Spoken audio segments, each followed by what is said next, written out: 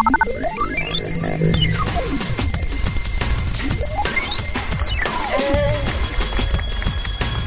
we are not satisfied, and we will not be satisfied until justice rolls down like water and righteousness like a mighty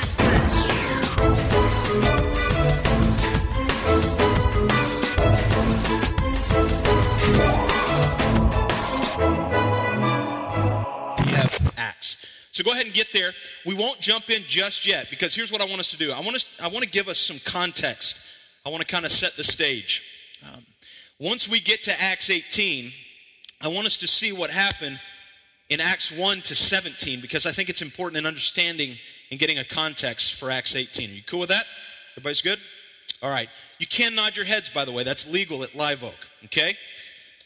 Here's the other thing I want to do. Let's talk about some goals. I want to set a goal for the morning because I don't want to get to the end of our time and you leave and you look at each other and go, what just happened? What was that? What am I supposed to take away from that? So I want to tell you what I want you to take away from this.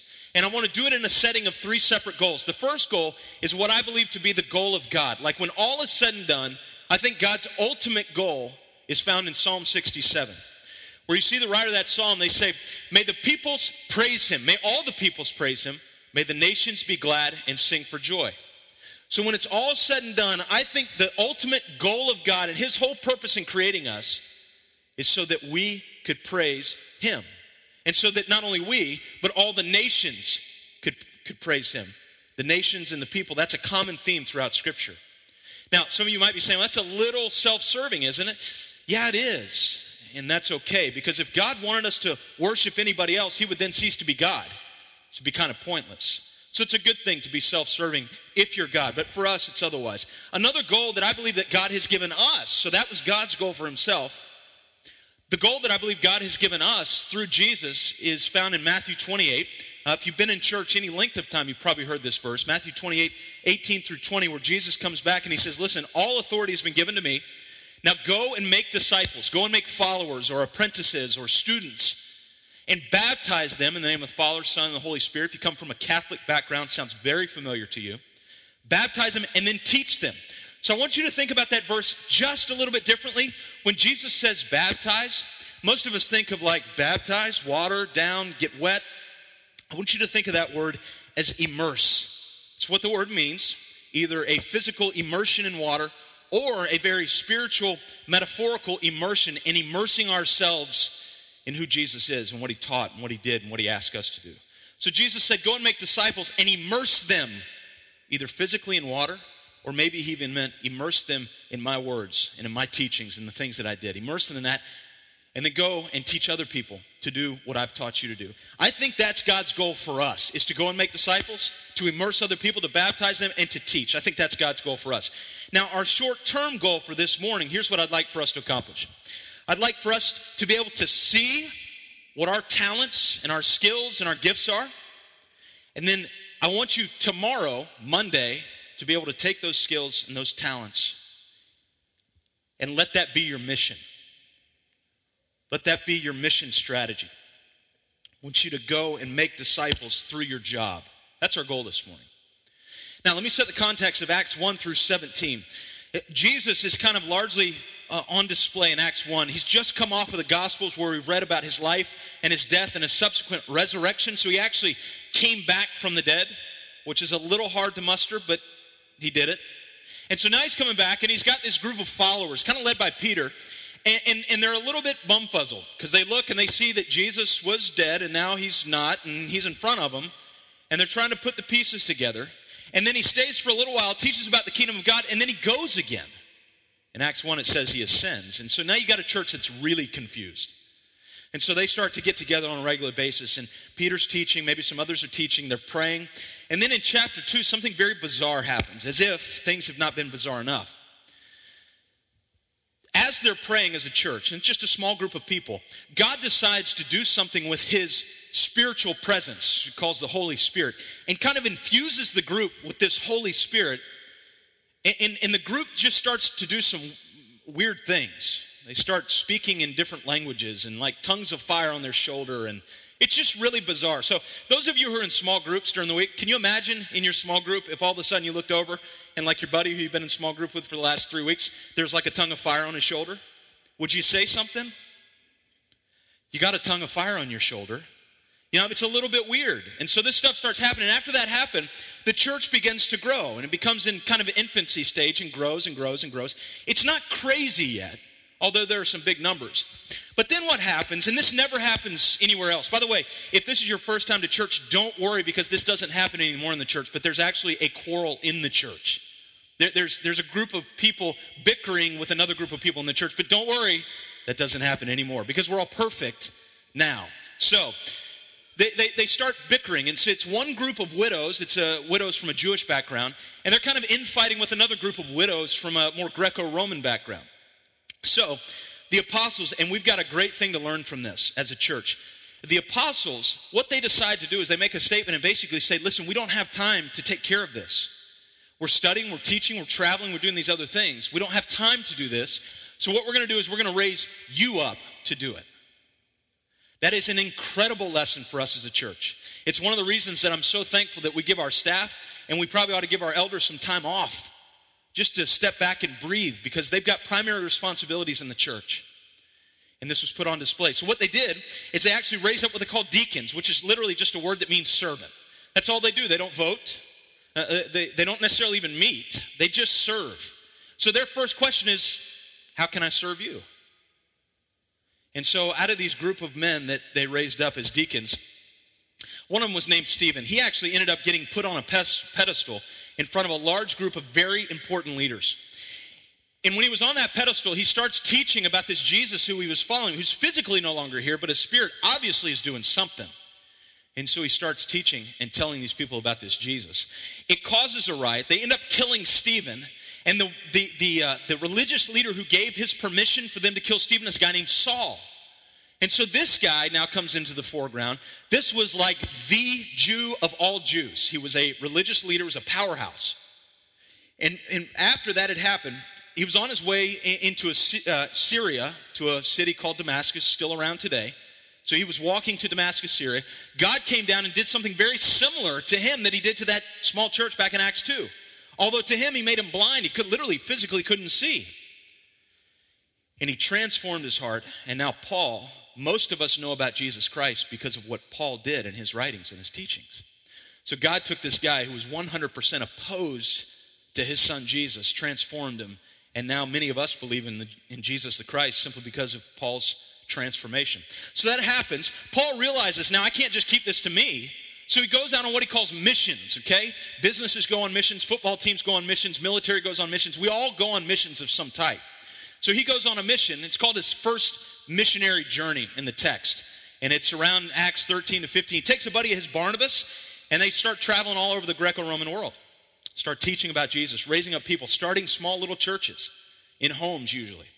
And then he comes back, and then in another feat that was so awkward and odd, there's another spat and another bickering between two people. This time Paul and his buddy Barnabas about another guy named John Mark. Barnabas wants to keep him with him. Paul wants to let him go. And so Barnabas takes John Mark. They go off traveling together on missionary journeys. They just agree to disagree. It's okay. And Paul takes a guy named Silas and they go off. This time while they're traveling, they land in the city of Corinth. That takes us to Acts 18. So let's get in the text. Acts 18, 1 through 3. After this Paul left Athens and went to Corinth, he found a Jew named Aquila, and a native of Pontus, recently come from Italy with his wife Priscilla, because Claudius, who was an emperor of Rome at this time, Claudius had commanded all the Jews to leave Rome, and he went to see them. And because he was of the same trade, he stayed with them and worked, for they were tent makers by trade. Interesting. We need to understand, you can see I've bolded and italicized some of these words on the screen. We need to understand that Paul was not actually a full-time vocational minister, although there is room for that. Paul actually gives license for that to happen, but Paul was actually kind of a quasi-businessman. And he ended up meeting these other people, Aquila and his wife Priscilla, who were also business people, had a small business in this town of Corinth. So I want you to get the setting where they're in, Corinth. I want you to understand that. They had moved from Rome because they got ousted by Claudius. We'll talk about that in a minute. But then they moved to Corinth, which is actually geographically on what they call an isthmus of land. It's like this little neck of land, maybe 3 to 6 miles wide. And it connects two larger pieces of body and separates two bodies of water. And in this case, Corinth separated the body of water that leads to Asia from the body of water that leads to what we now know as Europe or Italy or Rome back in the day. And so they're on this center island. So what you have is it's a political, everybody has to come through Rome if they want to get down to the Southland. If merchandise wants to get from Asia to Europe, the easiest way is to take it right through Corinth, put it on land, take it to another ship on the other side, and take it to Rome or to Europe, and vice versa. So it is a commercial center. It's probably a political outpost of Rome. About 200,000 people in the ancient city. And what's bizarre, let's say that Rome is like New York City of today, kind of the center of the known world, one of the largest cities in the world, huge center of every kind, multi-domain. So let's say that Rome is New York City. I would classify Corinth to be San Francisco. Why? It's because it's a major hotbed of the nations, San Francisco is. Pretty large city, San Francisco is. Deeply rooted commercial center, San Francisco is.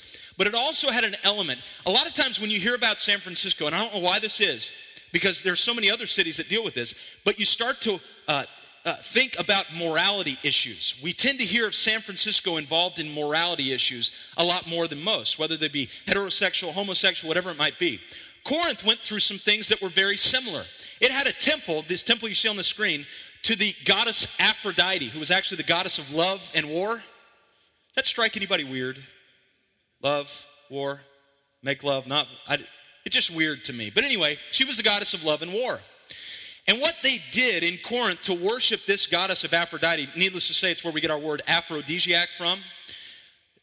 To actually worship this goddess, what they would do is women would come to the temple and they would be friendly with strange men. For you adults in the room, you catch my drift. And they would do it for money. And that's literally how they worshiped this goddess of love and war. This was in Corinth. So this is where Aquila and Priscilla lived. This is where Paul and Silas had come to, and they were merging together. Now, Aquila, the text says that he was a Jew.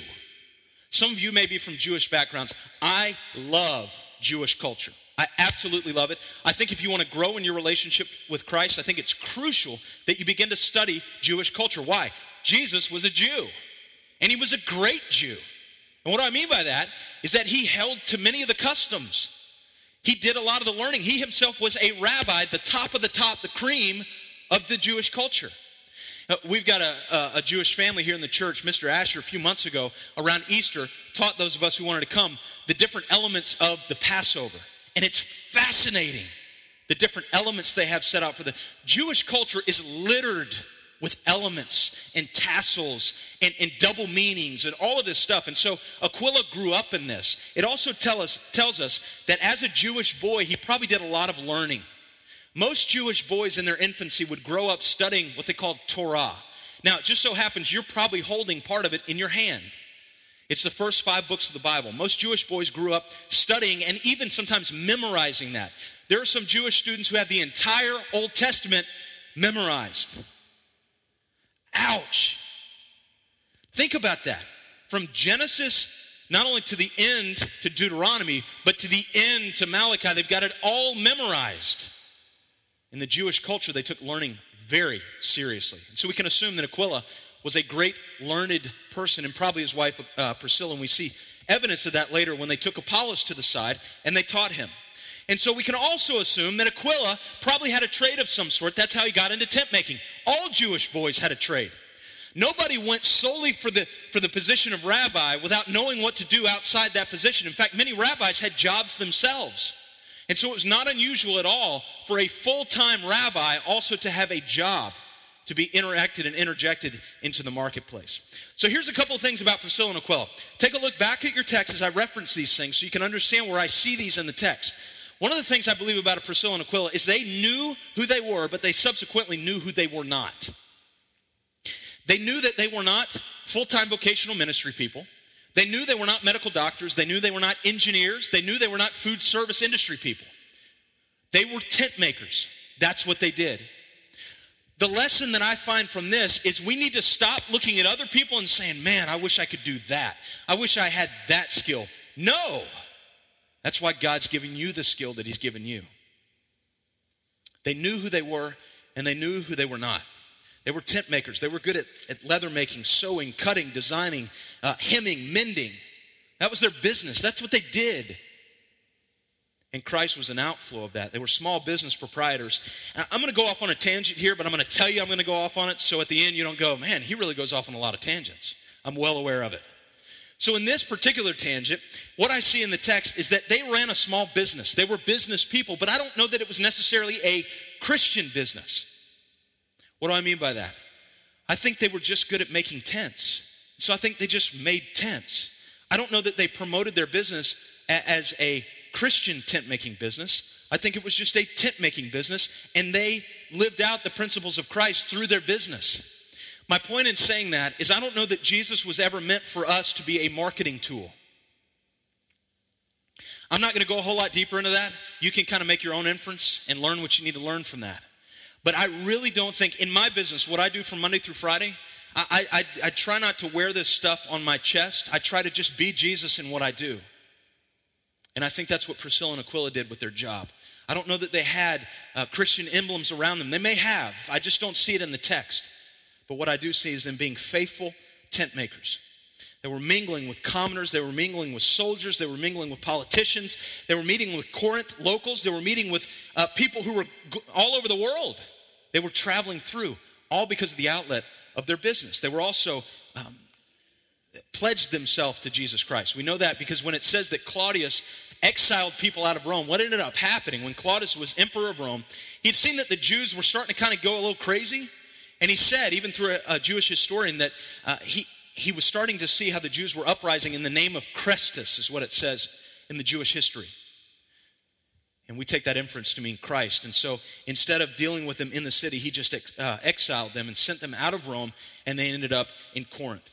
Priscilla and Aquila, from the text we see even here in Romans and other parts of the New Testament, that they were committed to their business, they knew their skills, they knew their talents, they were well aware of them, and they were also committed to their Christ. And they took that and they began to impact the society that was around them. They didn't have a separate church strategy. Their business was their strategy. One of the texts in the Old Testament, I told you we'd flick back there periodically. Jeremiah 29. It's one of my favorite texts when we're looking at understanding the impact that we have on society. Thus says the Lord of hosts, the God of Israel, to the exiles whom I have sent into exile from Jerusalem to Babylon. So he's talking to a group of exiles here. Look at verse 5. Build houses and live in them. Plant gardens and eat their produce. Take wives and have sons and daughters. Take wives for your sons and give your daughters in marriage, that they may bear sons and daughters. Multiply. I love that word. Multiply yourselves. Spread out and do not decrease. And this is my favorite. But seek the welfare of the city where I've sent you into exile, and pray and beg and plead with the Lord on its behalf. Let me ask you, Monday through Friday, whether you're in school, whether you're retired, whether you've got a job or you don't have a job, are you going hard after looking out for the welfare of Bluffton or Hilton Head? Is that on your mind on Monday morning when you wake up? Do you long for the welfare of this city? Do you drive around this city and long for its welfare? Or do we drive around the city and gripe and grumble because the traffic's too heavy on a Saturday afternoon going onto the island?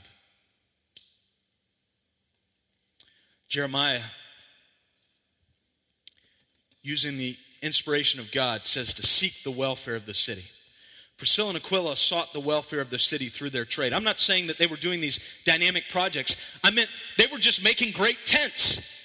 So they were looking out for the welfare of the consumer, of the customer, of the city, of the people around them by making great tents. They were excellent at what they did because they were motivated by Christ. They were motivated to spread and to introduce other people to Christ. We don't see any evidence in the text. We do with other people, but we don't with them to see where their motivation was anything other than Christ. We don't see where their motivation was money. We don't see where their motivation was promotion. We don't see pension. We don't see any of that. We see that their motivation was to spread and introduce this person of Christ they follow. If you look at Ananias and Sapphira, if you remember that story in Acts, where they had gone to sell some of their land, they had told the elders that they were going to give a certain amount, and they ended up withholding some, and they died. Ouch. Their motivation was not Christ. If you look at Judas, the guy who betrayed Christ and gave him up, his motivation was money. It's not the motivation of Priscilla and Aquila. I don't think that's our motivation. I don't think that needs to be our motivation. Sure, we need money to live and exist on, but God provides for all of our needs, doesn't he? Now, before you go thinking, man, you are like super holy guy. Do you really believe that? I do, but I don't know that I always live it. Because that's a hard one. I mean, seriously, God provides for all of your needs. So I don't even need to worry about it. No, you don't. You need to work. Motivation for Priscilla and Aquila was that the peoples may praise him. May all the peoples praise him. That the nations be glad and sing for joy. I wonder if the motivation for Priscilla and Aquila was to go and make disciples of all nations and baptize them and teach them. I wonder if the motivation for them was when Jesus said, I've come to seek and to save the lost.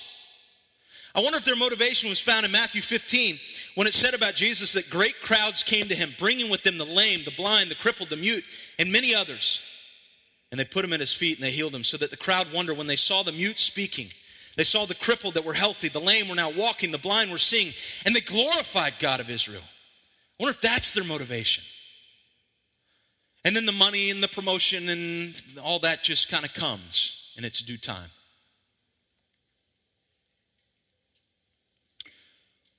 There's another motivation I'd like to plant inside of you for those who are currently working or going to school or whatever you fill your Monday through Friday with. What if one day one of your colleagues came up and said, hey, what does Christ look like as a food line cook at Hardee's? Hey, what does Christ look like as the guy who fills asphalt working for the DOT? Hey, colleague, friend, you coworker of mine, what does Christ look like as the toll booth worker, as the engineer down the street? Hey, what does Christ look like as the estate attorney? Maybe this is a goal that we should set for ourselves. What if we could come back to them like Paul came to the people who followed him? In 1 Corinthians 4, and he said, for though you have countless guides in Christ, you do not have many fathers, for I became your father in Christ. And I urge you, imitate me. Do you ever think you could get to the point where somebody were to look at you and say, hey, what does Christ look like as a, and you fill in the blank, and you were to respond, looks a lot like me. Just watch my life, and you'll see glimpses of the Christ life. Now, before we start thinking that that's an arrogant place to be, Paul himself said it. And I want you to think about this in a very real context. Ashley and I have 3 children, a girl and 2 boys. And a couple weeks ago, I came home and Ashley said, I went and bought the boys gym shorts today. Now, I'm going to give you a little intimate detail of my life, but you promise not to tell anybody else. This is just between us, okay? But when I go to bed at night, I just wear gym shorts, all right? I know what you're thinking.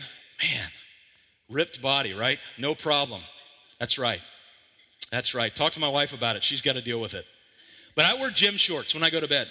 A couple weeks ago, I come home and Ashley said, I went and bought the boys gym shorts today. And I said, oh, okay. And she said, I bought it for them because they wanted to be just like you. They wanted to wear gym shorts to bed because their dad wears gym shorts to bed.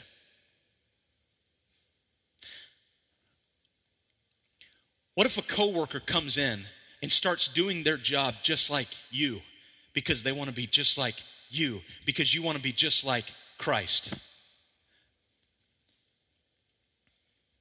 Imitate me, Paul said, because I'm imitating Christ.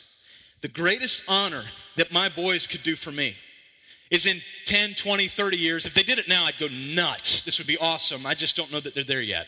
But in 10, 20, 30 years, if they were in an exchange with a buddy or a friend or somebody, and they said, hey, I want to meet your dad someday. What's he like?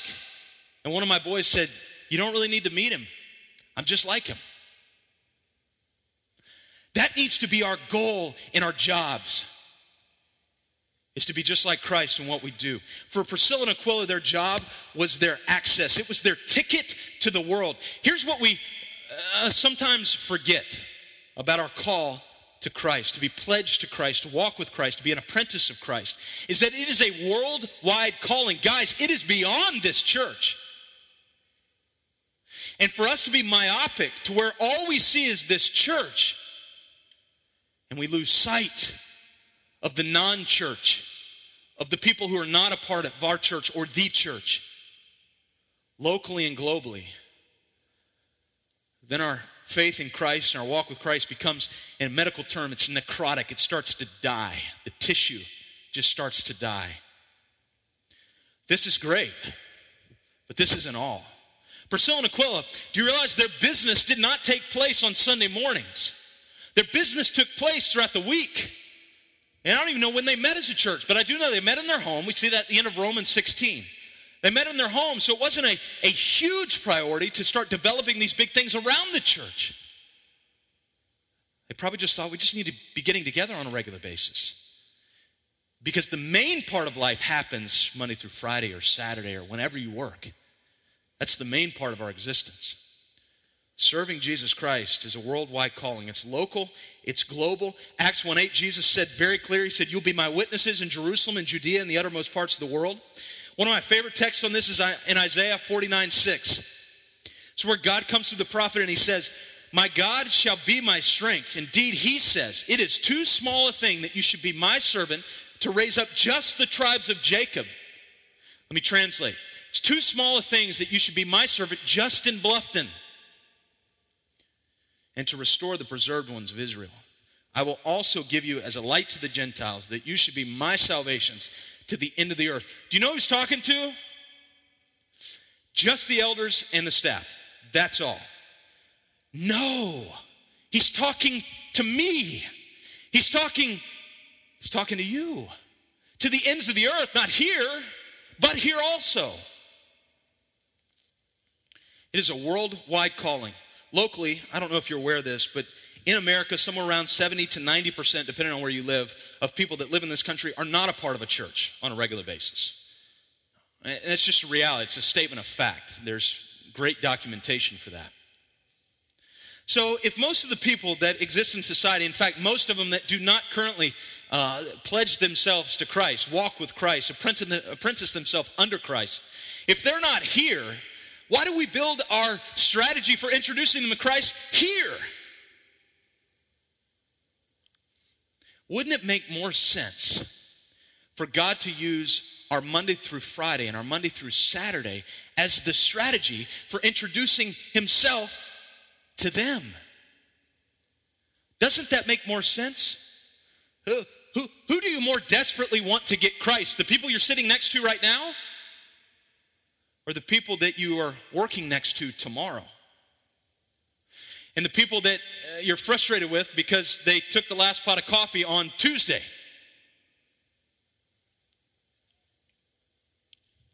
Your job, your talent, your skill, whatever it is. And I'm going to speak to different groups here in just a second. Retired, stay-at-home moms, and those who are out of work. So just hang on, because you're all a part of this, and I'm going to show you how. You know, the last few weeks we've been talking about this crazy love story. What if, add a twist of craziness to this, what if the crazy love story that Michael's been prompting us to pray for the last couple of weeks is nothing more than you being faithful Monday through Friday? What if it's nothing more than you waking up tomorrow instead of going, oh, it's Monday, and saying, thank God it's Monday. In the business I work in, I'm in and out of offices all day long, mainly in the medical field. And inevitably, what's going to happen tomorrow morning is I'm going to wake up and I'm going to say, how was your weekend? And they're going to go, it's Monday. Oh, it's a typical Monday. And I'll probably hear that at least 16 times tomorrow. What if that wasn't our attitude at all? What if it was a privilege to be there on Monday? What if we were faithful and intentional with our work? Now, here's the other part of this. I talked about local. This is the one that gets my blood pumping. It's the global piece of this. God has called us to represent him and to introduce him to people here and there, locally and globally, and nobody is excluded and nobody has the option to opt out.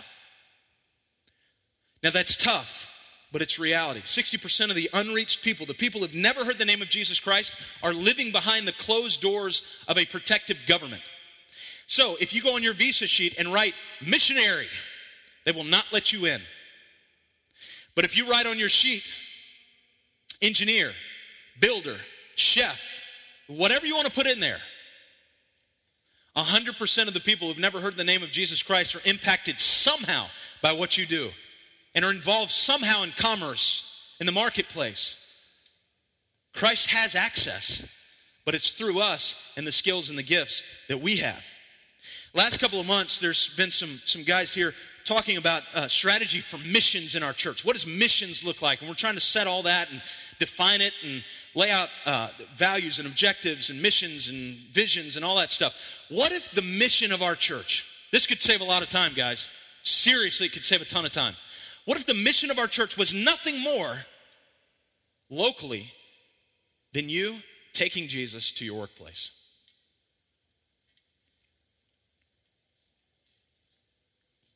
What if your talent, what if your skill, what if your job was our mission strategy as a church?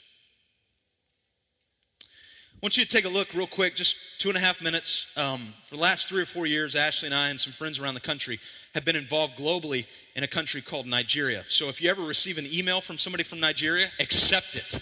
I mean, seriously, they're offering you a ton of money. Do you know what I'm talking about? It's a total scam, and it comes right out of the heart of Nigeria. But the people keep us going back because we love them. We love them and they love us. And we keep going back to the same place every year. And I think if you read the newsletter this year, Michael's going with me in September. We're going to head back to the same place. I'm going to see the same people. And it's in an effort to take and to introduce Christ to a group of people who've never, ever heard about him. That your business, that your school, that what you do during the week is going to be your mission. That's an option. It's an opportunity there for you. And I think it's a faithful option. I think it's an obedient option. But if you do that, a couple of quick cautions. And they're all stemmed from the Sermon on the Mount. In fact, most of you have heard of a guy named Mahatma Gandhi. His actions transformed India. He wasn't classified as a Christian, but he meditated on the Sermon on the Mount frequently. So Jesus had as much to do with India. The transformation of India as one man that we know as Gandhi. The transformation of where you work and of your job and all of these things, that does not mean that you come in on a Monday draped with religious garb and start passing out tracts. What it does mean is that you are excellent in what you do. Be the best. Don't be arrogant, but be the best at what you do. Because God is excellent. Be filled with integrity. Sermon on the Mount talks about the house that's built on sand, the house that's built on rock. The one on rock stands. Be filled with integrity. Be filled with love. Love your enemies. Love the customer that drives you nuts. Love the patient that drives you up the wall. Love the client that you can't stand to be around. Be careful in how you spend what you make. Jesus said, store up your treasures in heaven, where moth and rust don't destroy, and where thieves don't break in and steal. Be intentional in your conversation, but please don't be weird. Just be you, unless you are weird, and that's okay. But just be you, and talk about the Jesus you know when it comes up in that conversation, because eventually you're going to be so excellent and filled in integrity and filled with love that they're going to ask. And be lifelong learners. Jesus said, hunger and thirst for righteousness. Leave your fundamentalist ideas at home, okay? The prayer in school may be a great thing, but listen, do we really need to argue about that kind of stuff? Let's just be Christ where we're at. And here's one phrase that I'm going to ask us to retire and put away. Some of you may not want to, that's your choice, but I'm just going to ask you to. The phrase, I wish I worked in a Christian environment. I wish you didn't. Listen, I talked to Michael this week, and the one thing that he and I talked about is I was talking about this part of the message.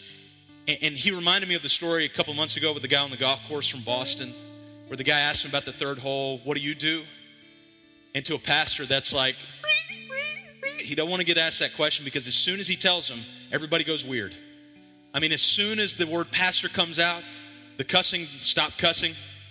The womanizers start womanizing, stop womanizing. I mean, everything, just go. And all of a sudden you have this holy, angelic individual in front of you who's never done any wrong. Michael would long for the access and the relationships that you have.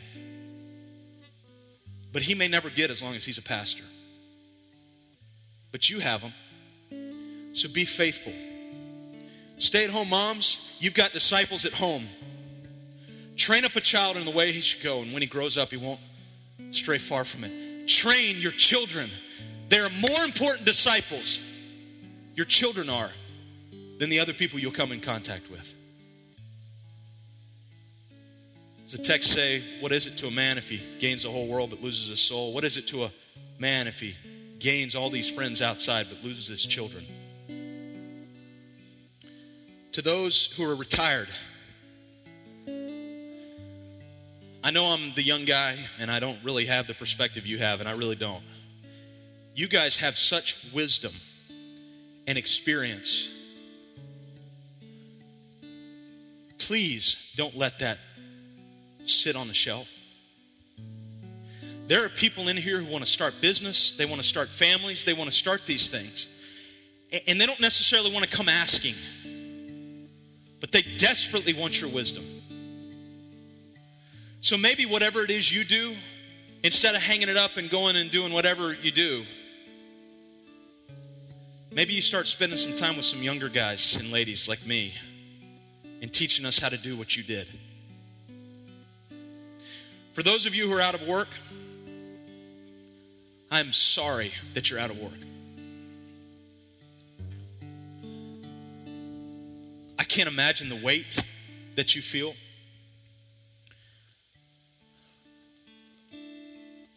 The only thing I have to offer is to be the most Christ-like unemployed person that's ever walked the face of the earth and start volunteering your skills like crazy and just serve and give, and you will be of greater faith than anybody in the room because you're trusting God with nothing.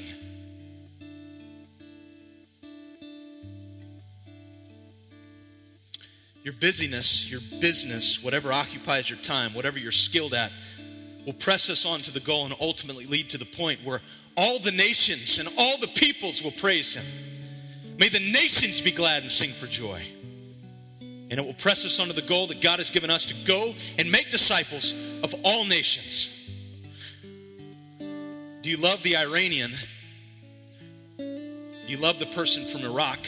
Do you love the person from Venezuela as much as you love the person next door or in the next seat? That's the mandate from Christ. So may you wake up tomorrow morning and may you declare the goal of God to have all the peoples praise him, for the nations to be glad and sing for joy. And may you wake up in the morning and say, thank God it's Monday. Let's pray. God, we love you. We are so thankful that you've given us access to people like you've given us. We praise you for giving us a church that encourages us and motivates us to be Christ to the people around us. God, don't leave us. Don't forsake us. You promised that you never will. And we trust that. God, I pray especially for the people who don't have work right now. I pray for the people who are retired, and I pray for the moms who stay home, or even the dads who stay home, full-time raising kids. And I pray that you would empower them with your Holy Spirit in a way that is unexplainable. And then in days or weeks or months, they'll be able to come back and report to the church, you were faithful, even when I was not. We love you. Please use us. In Jesus' name, amen.